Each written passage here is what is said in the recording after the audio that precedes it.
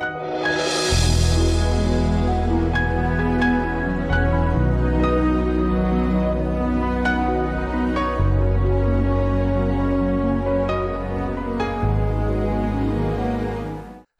and welcome back to a new session from the Divine Healing Teaching Series. Today we are beginning a new chapter 5 of this series entitled True Obstacles to Healing.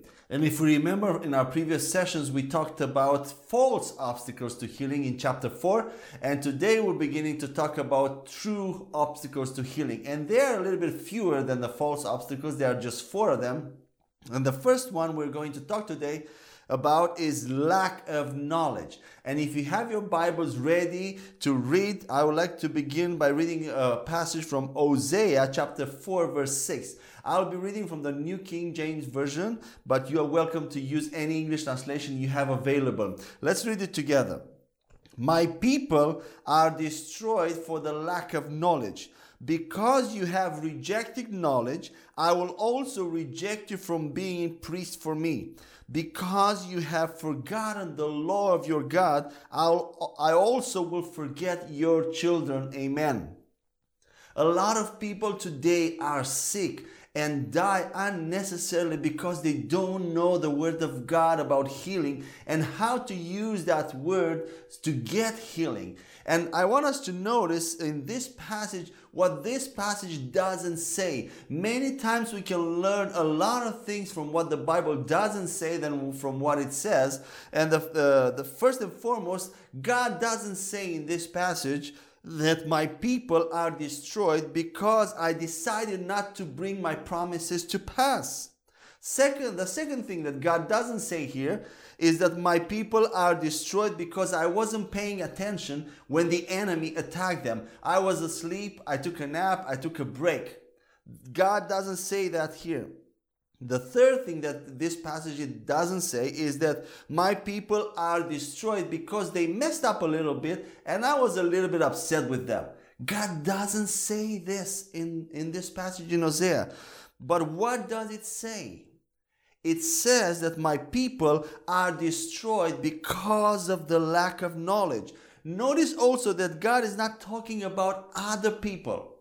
He talks about his people, my people. Who are his people today in the New Testament? Christians, of course, believers, born again believers. We are his people. We are his chosen people, his precious possession. Now, is it God's will that his people be destroyed? No, of course not. It's not his will, but there's a very prevalent and very common doctrine going around today in some churches that if it's God's will, it will happen. No, it's wrong. It's false. Not everything that happens to us, especially the bad things, are in God's will. They are not in God's will because God does not want his people to be destroyed. Amen.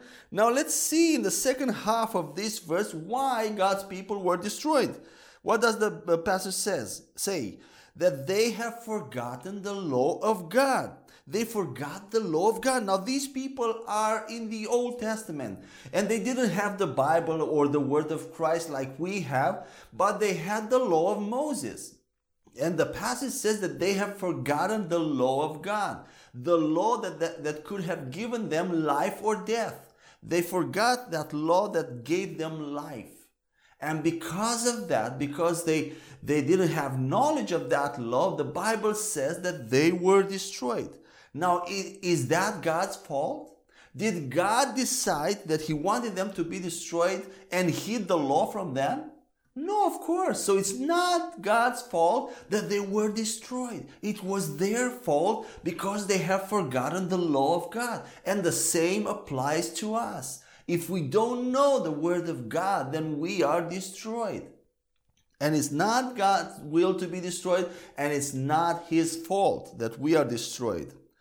Let's read also 2 Corinthians chapter 2 verse 11, where Apostle Paul says this: lest Satan should take advantage of us, for we are not ignorant of his devices. We are not ignorant of his devices. What does that mean? It means that ignorant people will get taken advantage of by the devil. If you're ignorant of Satan's devices, he will take advantage of you and me. Now, does that mean it's God's will for him to take advantage of us? No. In fact, the reason why Paul says this verse is so that the devil will not take advantage of us. That was his purpose. He didn't want the devil to take advantage of us, to benefit from us. Now, what does the devil do? How does he take advantage of us? The Bible says that he steals, kills, and destroys. So when all these things, negative things, happen in your life, that's the work of the devil. And that's how he takes advantage of you. He tries to steal from you, to kill you, to destroy your marriage, to destroy your family, to destroy your job, to destroy your health, your prosperity, to put things in your way. That's how he is. And that's the work of the devil. And Paul says here that the reason why all those things happen is because we're ignorant of his devices, of his strategies, of how he works. That's called lack of knowledge. And ignorance or lack of knowledge doesn't mean that you're stupid or you're not smart. It just means that you don't know certain things. You are not aware of certain things. You don't understand the process and how the devil beats you. So you're here in the natural realm, looking only at what you see, praying and asking God to do something, but what you don't see is how the unseen realm works and how Satan beats you and me before we even start the fight. Because we're not aware of his strategies so many times and we don't understand how he comes to us. But by the Holy Spirit and by the power of God and through his word, we can know his strategies, his devices. We can know if we're really interested. And you don't hear these things taught too much in the church today because they don't seem very encouraging. They tend to discourage people because all of a sudden they discover, so you mean I let that happen? It wasn't God, that was me? I am the one being taken advantage of because I am ignorant? Yes, just for clarification, yes. I know it's hard to receive that. It's difficult for you to receive that, but that's the truth. Most of the times we are taken advantage of by the devil because we don't know. We lack knowledge in the Word of God and how Satan works and how the things of God work. And we see also the devil coming to Jesus when he was tempted and he came to Jesus with the Word. The devil was smart. He took Jesus on the pinnacle of the temple and said to him, "Throw yourself down, for it is written, he shall give his angels charge over you." And I love how Jesus replied to him, "Yes, that's true, but it's also written." That's extraordinary. That's amazing. And we need to learn that from Jesus. What does that mean? That means he knew the word more than the devil. The devil said, "It is written," and Jesus said, "Yes, but it is also written." And he wasn't ignorant thinking that just one verse in the Bible was the word of God. It wasn't. And he knew that the whole word, what the whole word of God was saying, not just one verse. If Jesus had known more than just that one verse, he might have thought it was a good idea to throw himself down from the pinnacle of the temple. But he knew more than that. He could have said, "I'll just prove to you right now, I am the Son of God." But no, he said this, "It is also written, you shall not tempt the Lord your God." And we need to know the Lord, the word of God as Jesus knew it. We need to know what the word also says. And a lot of things are not also taught today. And that's sad. That's not good. And we don't know what it also says. All we know is that we pray and it doesn't work. But we don't ever stop to ask, why God? Why didn't this work? Why?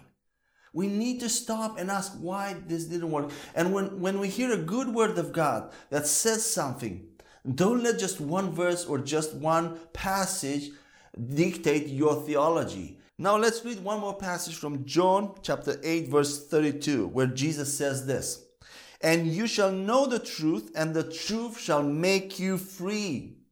We need to know this book, the Bible, the Word of God. We need to stay in this book and find out why things happen and why they don't happen. That doesn't mean that God will tell you everything, why it happened and why it didn't happen. But He will tell you some things.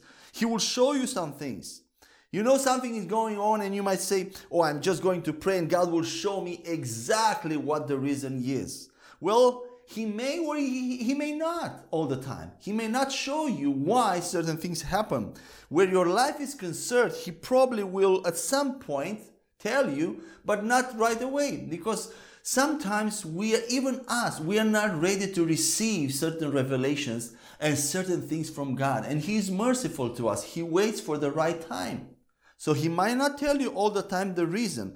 But then when other people are concerned, most of the time He will not disclose too much, because it's not our business to know why things happen to other people. Amen? He will keep it for Himself. But He may show us whether we handled it in the right or the wrong way, a certain situation. And that's important for us to know. If we handled it right, by faith, in understanding, in knowledge, where we didn't. And that might be a reason for why things didn't happen the way we expected them to happen. Someone might say, well, if these things are true, then why did that happen? You mean you will tell people at a funeral when someone died that it happened because of this or that reason? No, I will not tell them, because I don't know everything going on in that situation. I don't know all their backgrounds and hearts. I don't know what they said or what hasn't been said. And I will not judge that.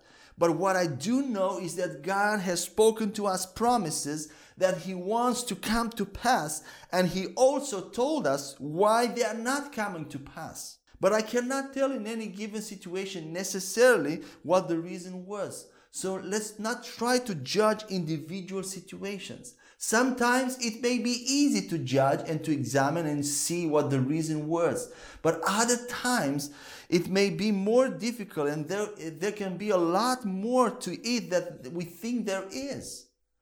So we need to refrain from judging in these situations. Plus, even if I was right on point, even if we were right on point, that's probably not the right time to talk about it. Usually people in these situations need encouragement, need comfort, because they just lost the battle. They don't need me to go and tell them it was your fault that this happened. Is that right? Because they need encouragement, they need love in that time. And we need to be careful not to become judges instead of brothers and sisters. We are brothers and sisters in Christ. And even if it was our fault, our unbelief in a situation like this, we need to encourage each other. We need to lift each other up so that we will win the next battle. We will win the next fight. Amen? That's how God is. Even when we fail, even when we do mistakes, He lifts us up. He encourages us. He props us up and says to us, go fight and win next time. You are an overcomer. And that's what we need to do to our brothers and sisters in Christ. So that was the first true obstacle to healing, our lack of knowledge, and how important it is, how vital it is to know the whole Word of God, the whole counsel of God, in order to know Satan's devices and in order to overcome him successfully. The second true obstacle to healing is traditions of men. And I want us to read a passage from Mark chapter 7, verses 5 to 13, where it says this. Then the Pharisees and scribes asked Him, why do your disciples not walk according to the tradition of the elders, but eat bread with unwashed hands? He answered and said to them, well did Isaiah prophesy of you hypocrites, as it is written, this people honors me with their lips, but their heart is far from me. And in vain they worship me, teaching as doctrines the commandments of men. For laying aside the commandment of God, you hold the tradition of men, the washing of pitchers and cups, and many other such things you do. He said to them, all too well, you reject the commandment of God that you may keep your tradition. For Moses said, honor your father and your mother, and he who curses father or mother, let him be put to death. But you say, if a man says to his father or mother, whatever profit you might have received from me is korban, that is a gift to God, then you no longer let him do anything for his father or his mother, making the word of God of no effect through your tradition, which you have handed down. And many such things you do. Did you notice this last phrase? You make the word of God of no effect through your traditions. Traditions of man is another major reason for people not getting healed today. The traditions of men and elders make the word of God of no effect, zero. Can you get that? Of no effect. Traditions, culture, things that we hear from other people, from other Christians, sometimes, many times, make the word of no effect, make healing of no effect in our lives. These traditions, what are they? Are wrong beliefs about healing that need to be destroyed and replaced with good beliefs. And that is what we're doing through this series. We're teaching the good beliefs, what God says about healing.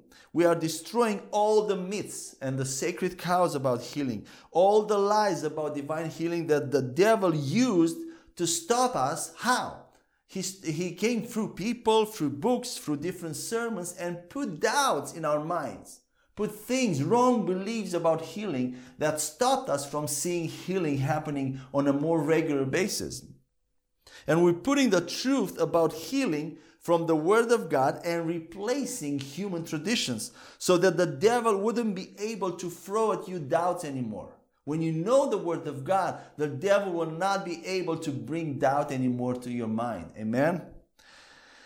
And an example of tradition of man making the word of no effect in regards to healing is the actual prayer for healing in itself. When a believer prays for healing of himself or for someone else, that in itself can be an obstacle in not seeing results. Why? Because usually that prayer would take the form of imploring God to do the healing as if God has to be convinced to do it. That's why it will be an obstacle, because we're trying to implore God to heal someone as if God would need to be convinced, and that is not a prayer based on truth. It's not a prayer of faith, because it's not based on the truth of God about healing. That's unscriptural. First and foremost, we don't need to ask for healing from God because He has already given us. And second, we don't need to convince Him to give healing because He has already been convinced. We don't need to implore Him. We are sons and daughters in Jesus Christ. A son doesn't beg his parents for food. Amen? The parents provide the food for him and they want to give food to their children. And the same is with God. He doesn't need to be convinced to give us healing. He has already given us healing. That's why praying to God for healing, it's unscriptural. And we don't see that in Jesus. In Jesus' whole ministry from Matthew to John, there is not even one place in the Bible where it says that Jesus prayed for the sick. He didn't pray for the sick. It only says that He laid His hands on the sick and healed them, or commanded healing to take place. He commanded the sick to be healed. Be healed. Your faith has made you well. Or He laid His hands.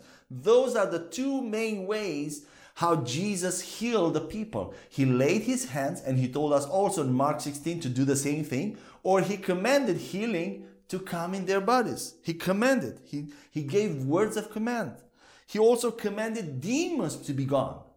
He didn't pray to God to come in and deliver people from demons. So when we minister to the sick, we don't implore God to heal, neither we pray for healing. That's not the right prayer. It's not biblical. We either command healing to take place or we lay our hands over the sick people, the sick persons. These are the ways that the Word shows us to minister healing. The closest we get to someone praying for healing, and this is not with Jesus but with the apostles, is in the book of Acts. It's the account where Peter is brought to raise Tabitha in Acts chapter 9. And there it says that he prayed first, then he got up and turned towards her and raised her from the dead. Even there, he wasn't praying on her or for her. He was praying, the Bible says, but the Bible doesn't tell us what he was saying. Amen? So nobody can claim that Peter prayed for Tabitha. He didn't pray for Tabitha. This is just a speculation. He commanded her to come back to life. Amen? He prayed probably before doing that to stir himself up, to build himself in faith, and then he went and commanded Tabitha to rise up back to life. Another example of tradition of men. This is the second example when that makes the word of God of no effect, is praying to Jesus. And that might be a surprise. It was a surprise for me also when I got this revelation, and it may be a surprise for you. But let's see if that's true or not in the Bible. We judge the Catholics for praying to Mary and the Greek Orthodox for praying to saints. But we Christians do also something that is not in the Word of God. We pray to Jesus. And the Bible doesn't tell us to pray to Jesus. Did you know that the New Testament doesn't teach you to pray to Jesus? That might be something new. But let's see. This is very subtle, and we do it because everybody does it. We pray to Jesus. But let's read John chapter 16, verses 23 to 24. And in that day, Jesus says, you will ask me nothing. Most assuredly, I say to you, whatever you ask the Father in my name, he will give you. Until now you have asked nothing in my name. Ask and you will receive, that your joy may be full.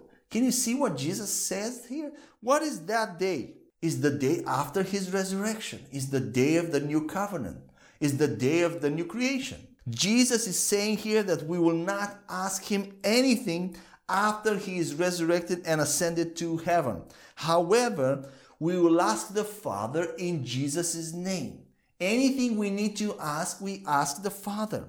And we hear all the time prayers like this. Oh, dear Jesus, we just ask you right now, dear Jesus, to intervene in this situation in the name of Jesus. How can you ask Jesus in the name of Jesus? That's nonsense. We ask the Father in the name of Jesus. We don't ask to Jesus in the name of Jesus. And I'll give an example. It's like I go to my father and I ask him to give me permission to use his car and to give me his keys. And he says yes, but he sends me to my mother to pick up the keys for the car. And then I come back to him again. Father, I need your car. I need permission to use your car. But the Father already said yes. He just told me to go to my mother to pick up the keys. And that's what we do in the spiritual things. Jesus told us to go to the Father in his name and ask for anything. Not to go to him. But we still go to him and we mix the two. Jesus came to bring us to the Father because the Bible says the Father himself loves us.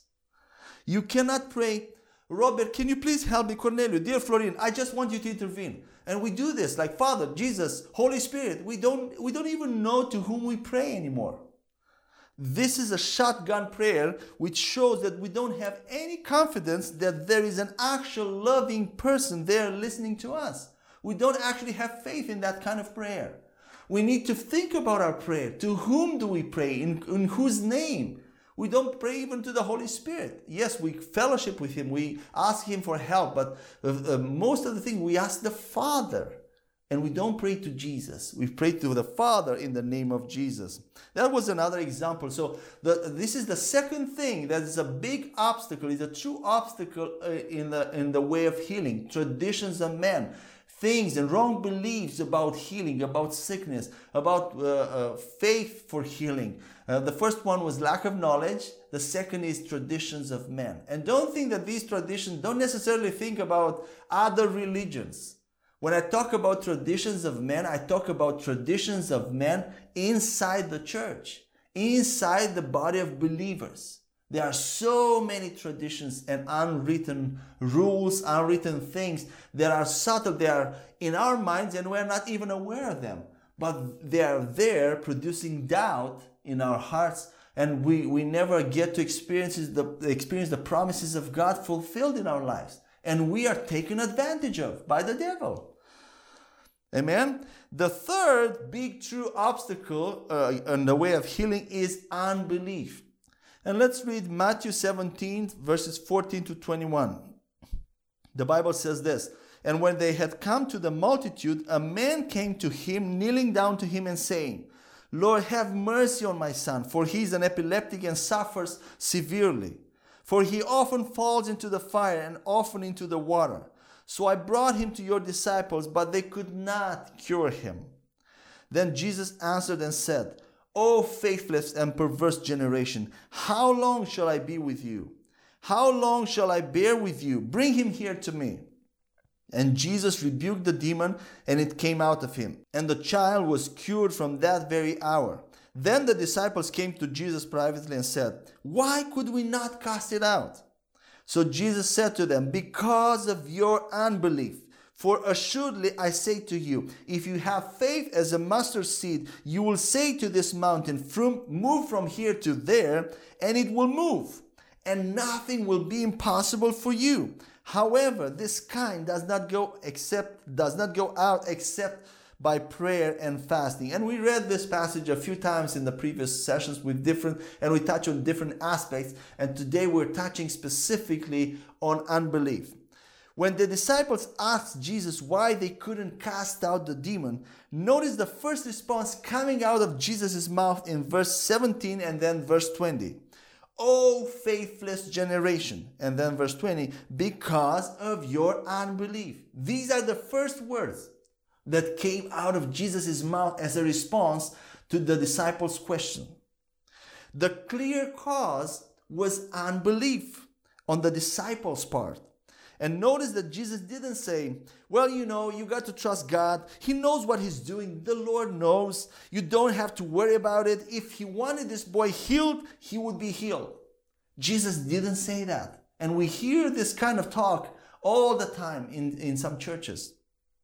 But unbelief is another big reason. It's the third one that I'm talking about today. It's another big reason. It's a true obstacle that Jesus gave for why people are not getting healed or delivered.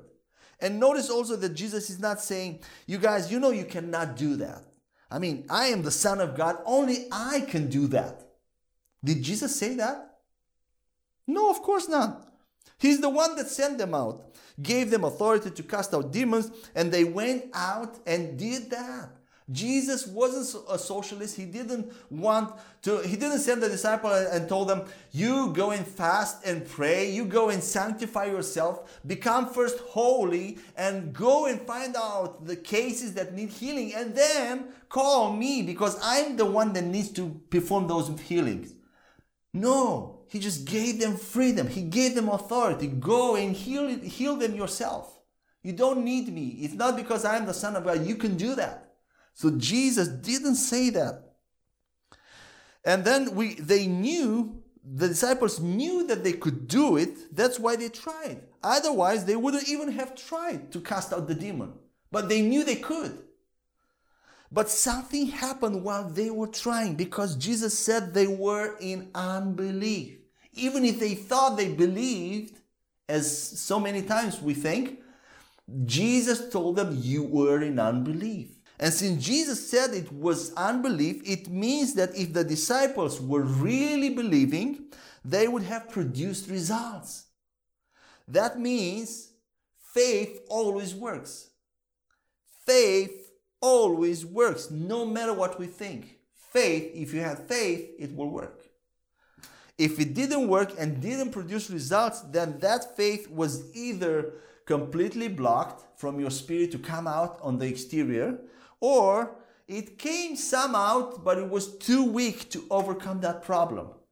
You had too much unbelief in your mind blocking, and you had some faith coming out, released out of you, some power, but not enough to overcome that problem. And we notice that Jesus didn't do anything different from what the disciples did.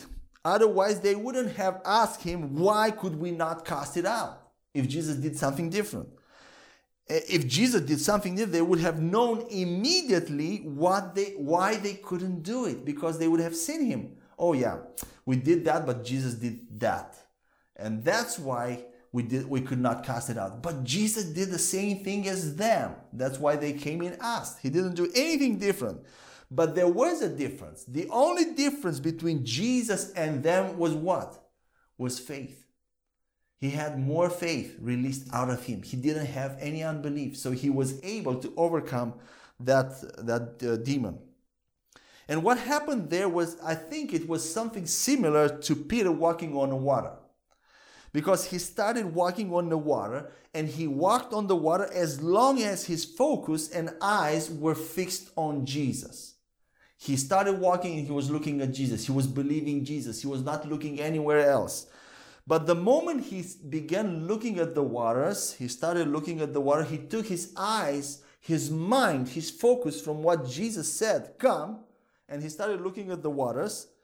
Doubt entered his heart, and he began sinking. And that's what happens so many times when we take our mind, our focus from the Word of God, and we allow things from exterior, from our five senses, to come into our mind and distract us, and we let unbelief slide into our minds. And then that is a time when we begin sinking.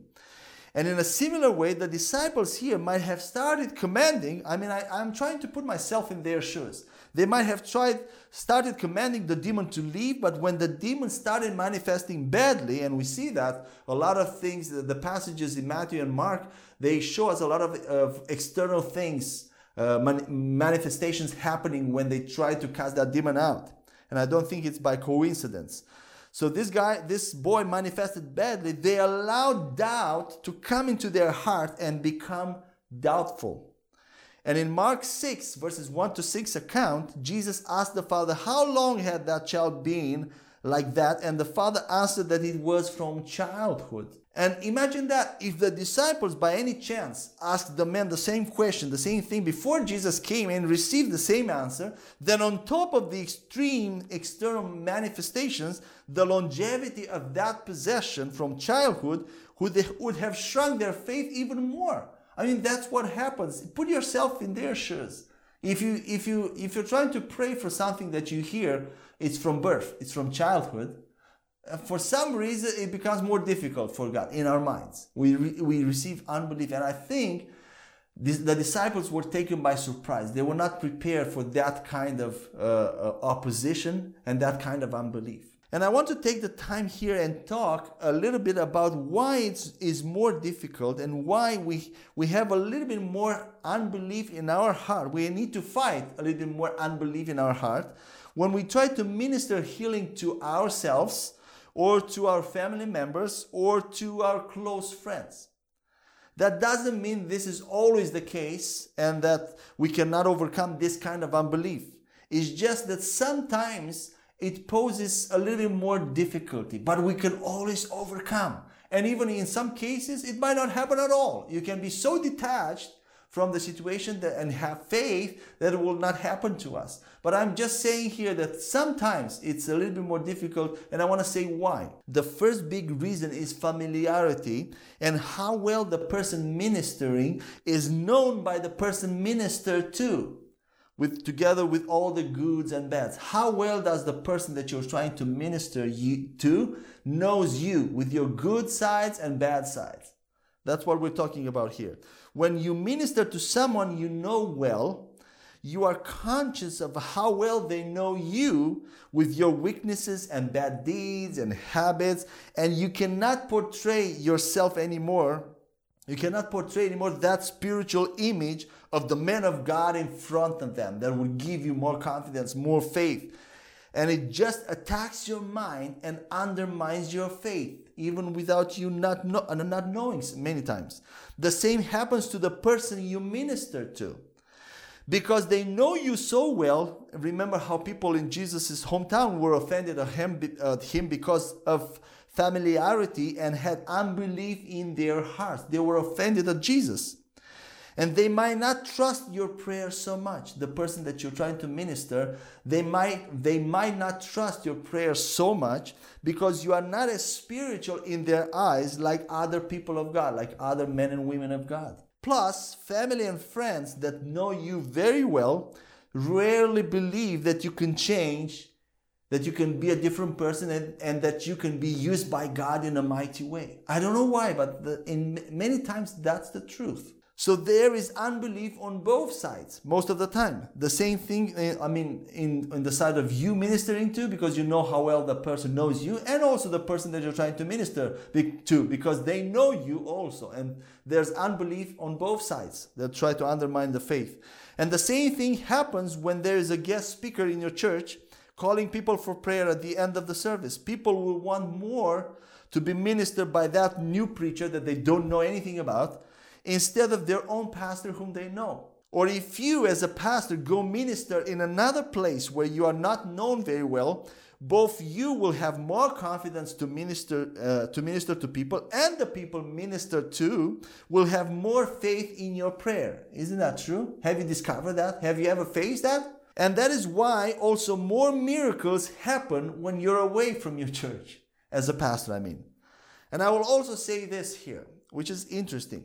The closer you get to your pastor or to a man of God, and the more you know them intimately, or if you have a family relation, you're a father and son, or father and daughter, and you are all together in ministry, usually you can expect that less faith you will have in them as spiritual leaders. You will look less to them as spiritual leaders and more like friends, because you're very familiar with them.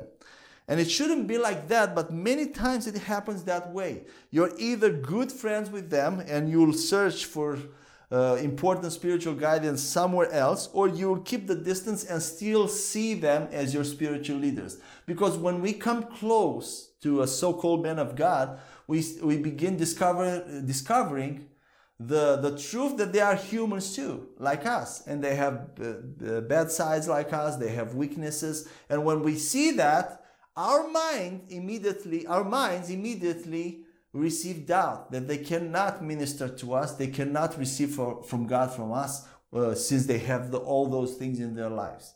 And you discover that they are actually like you, or maybe you think you're better than them, and your faith in their ministry decreases. The second big reason why it's hard to minister to close friends or family or to yourself is the longevity or incurability of a sickness. The longer a sickness has been in someone's body, or the more incurable that sickness is, the less faith you seem to have to pray for that sickness. Isn't that right?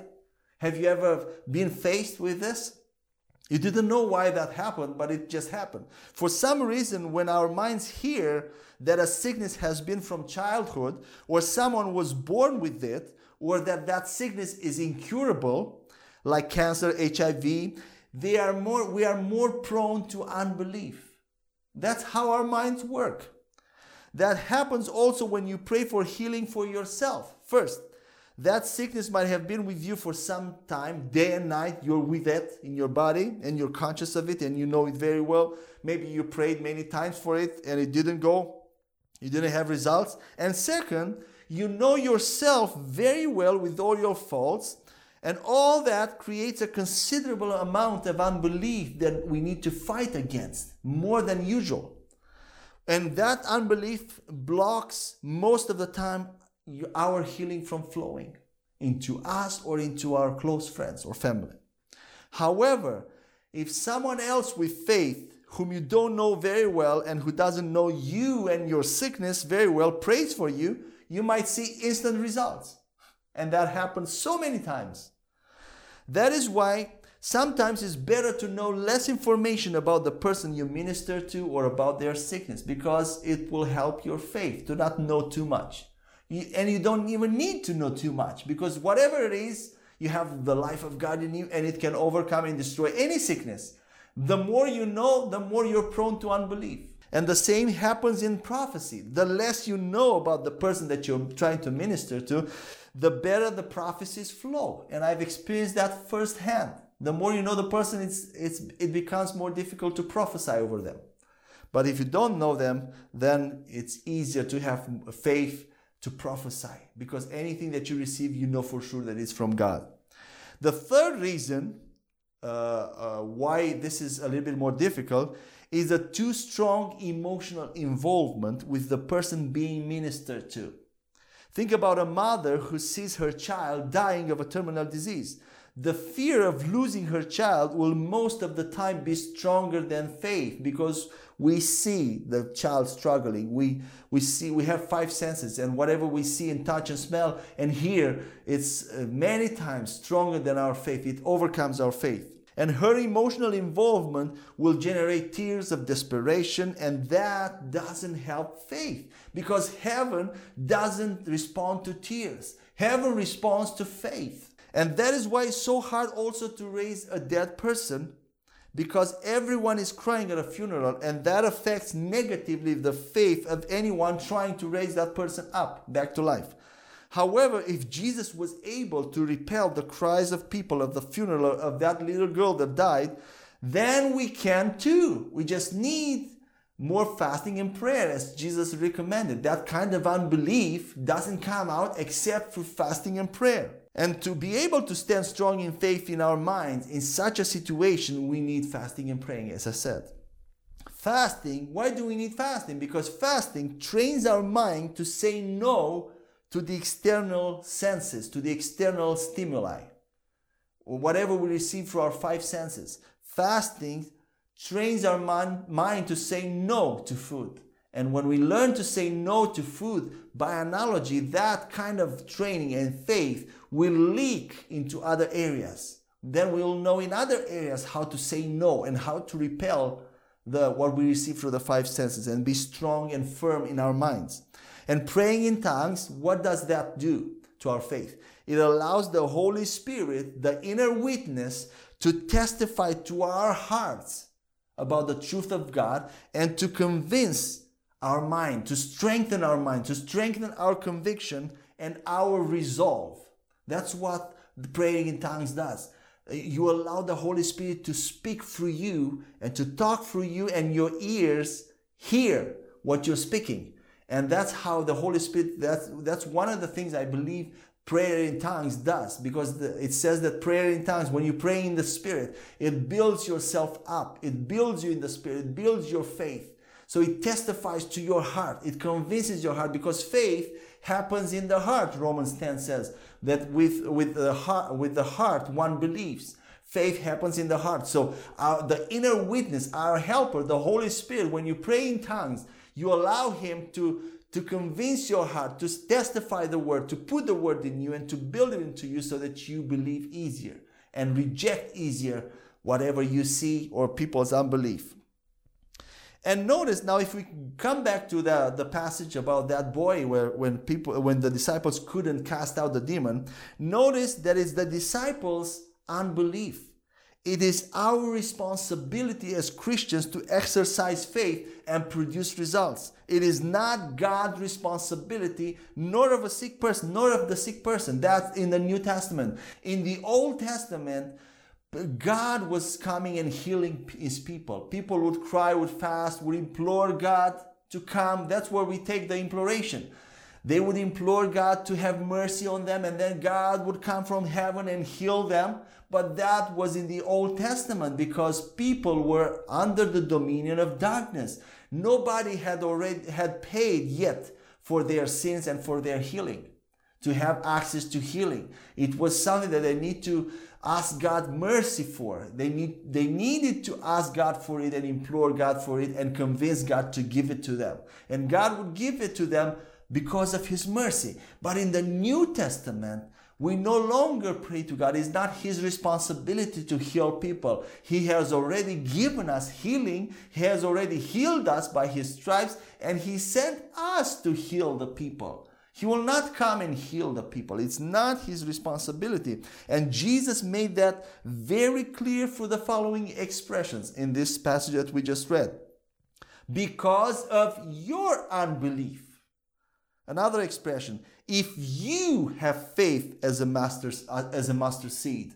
Then another one, you will say to the mountain. Not God, not Jesus. You will say to the mountain. You will command to the mountain. Move from here to there. You see, it's a command. Move. Mountain, move from here to there. That's how we need to talk to sickness. Sickness, go in the name of Jesus. Then another expression, nothing will be impossible to you. Not to God, We know that all things are possible to God. Nothing is impossible for God. But Jesus says here, nothing will be impossible to you. Probably you read this verse so many times and you just passed by very quickly, not noticing what actually Jesus tells you. Nothing is impossible to us. And that's powerful. Now, when the disciples asked Jesus privately, he also didn't say in verse 20 something like this. Now, you guys, you could not cast this demon out because it was not the right timing of the Lord. God wanted to wait another 15 minutes until we came back from the mountain, and then it was the perfect timing of God for that healing to take place. Jesus didn't say that. He didn't mention anything about perfect timings. Do you know that for a lot of the promises of God, the time is now? The promises of God are now.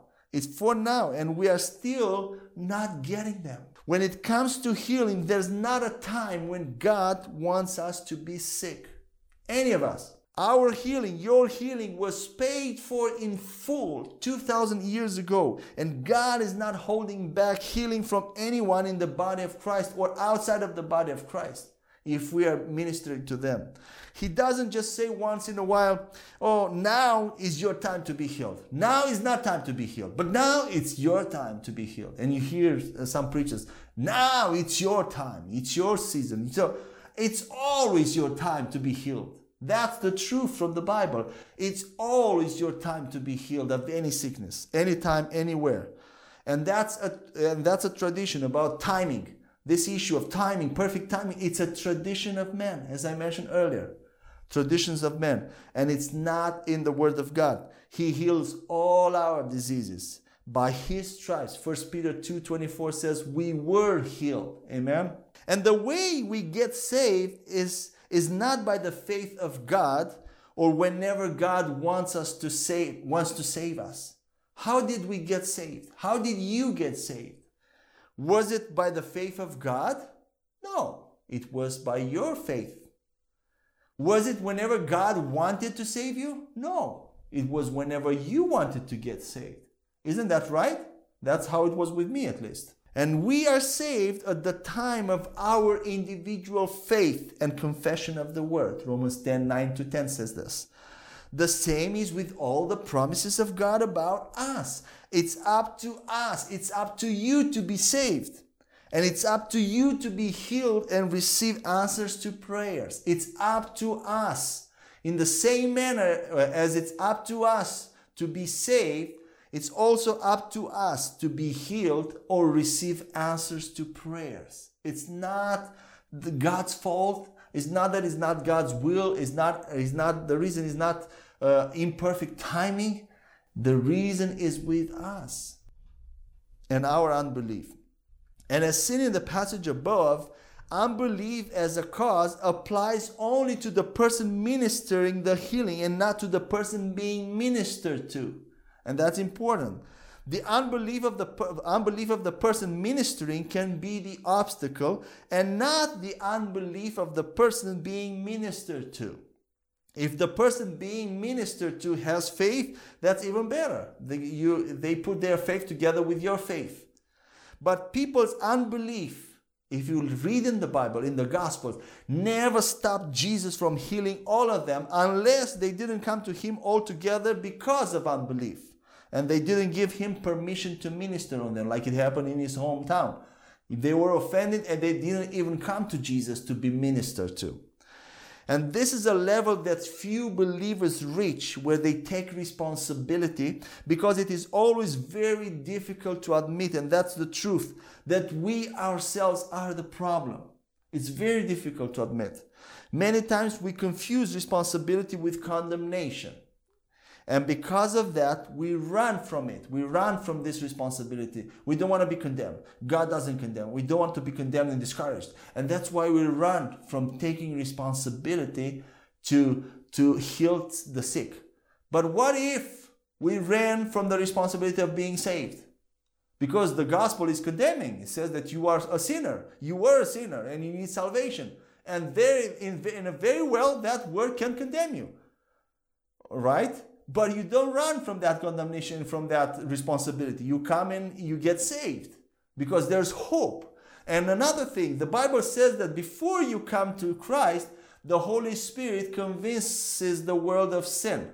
So when the gospel was preached to you, the Holy Spirit was convincing you of sin. Not condemning you, but it seemed, it felt like condemnation, but it wasn't condemnation.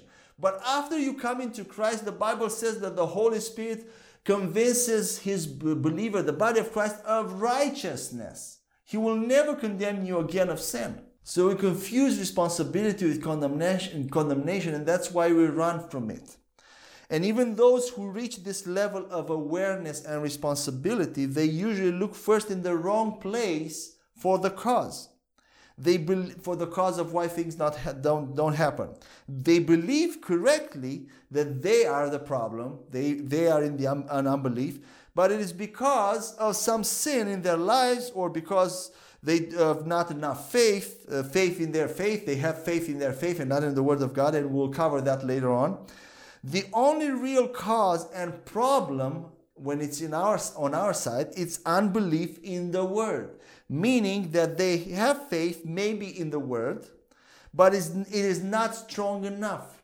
You are not convinced enough. You are not persuaded. You are not fully persuaded, as the Bible says about Abraham. You need to be fully persuaded about the Word of God in order to see things happening.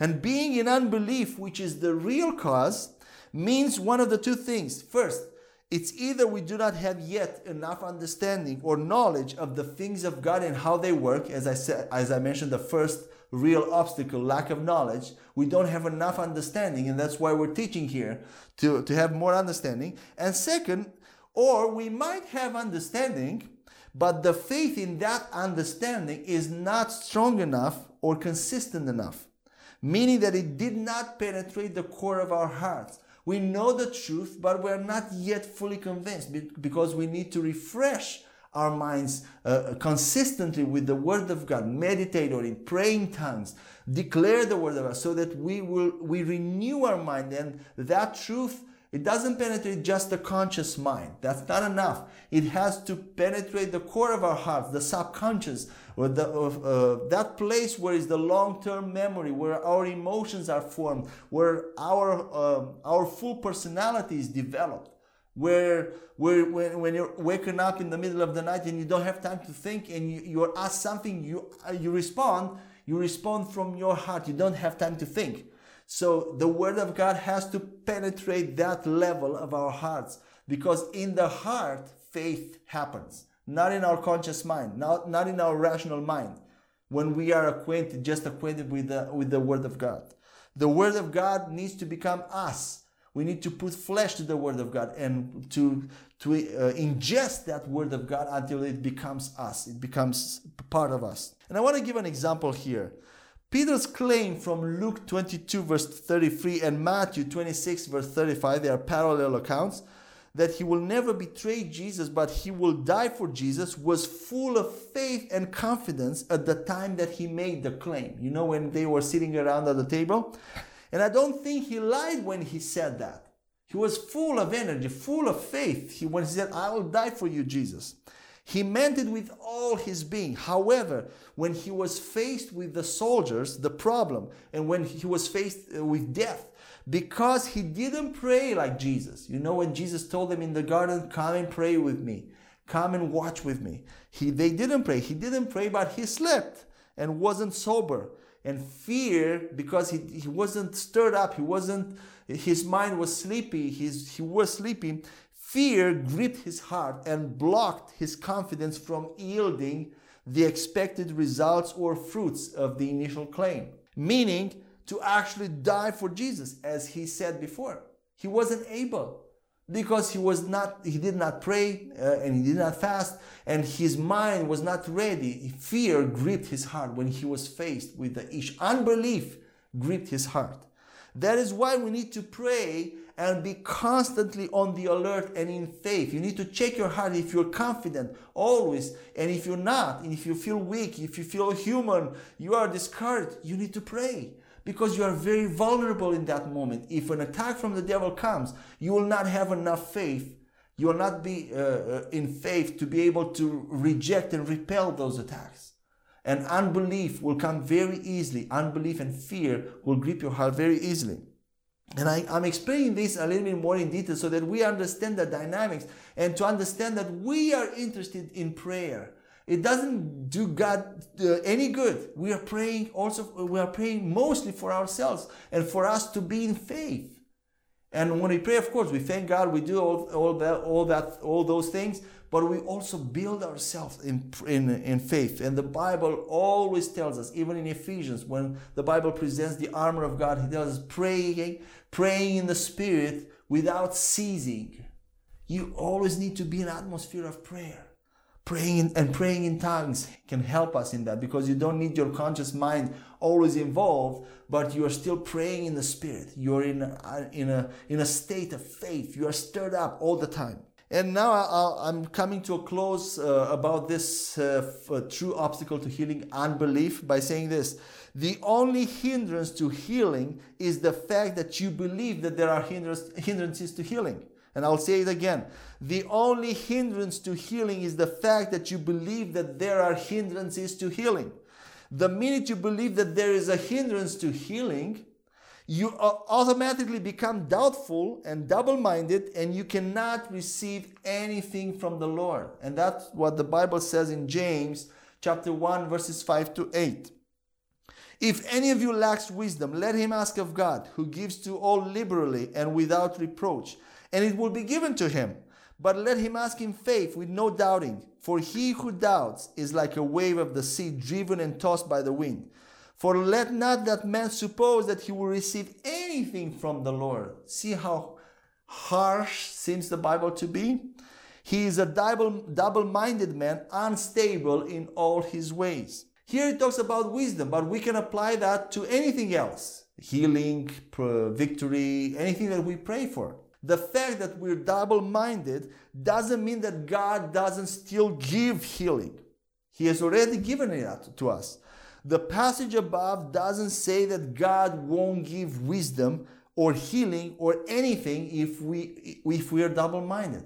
The Bible doesn't say that. God is always willing. He always wants promises to come to pass. He will still give it. But the passage says instead that you cannot receive it. We cannot receive it. The problem is on our side. God can still give it and we won't receive it because we're double-minded, because of unbelief. So healing, the provision of healing is always flowing. It has already been given. But we are many times not able to receive it because of the blockage of unbelief. Amen? And that's a true obstacle in the way of healing.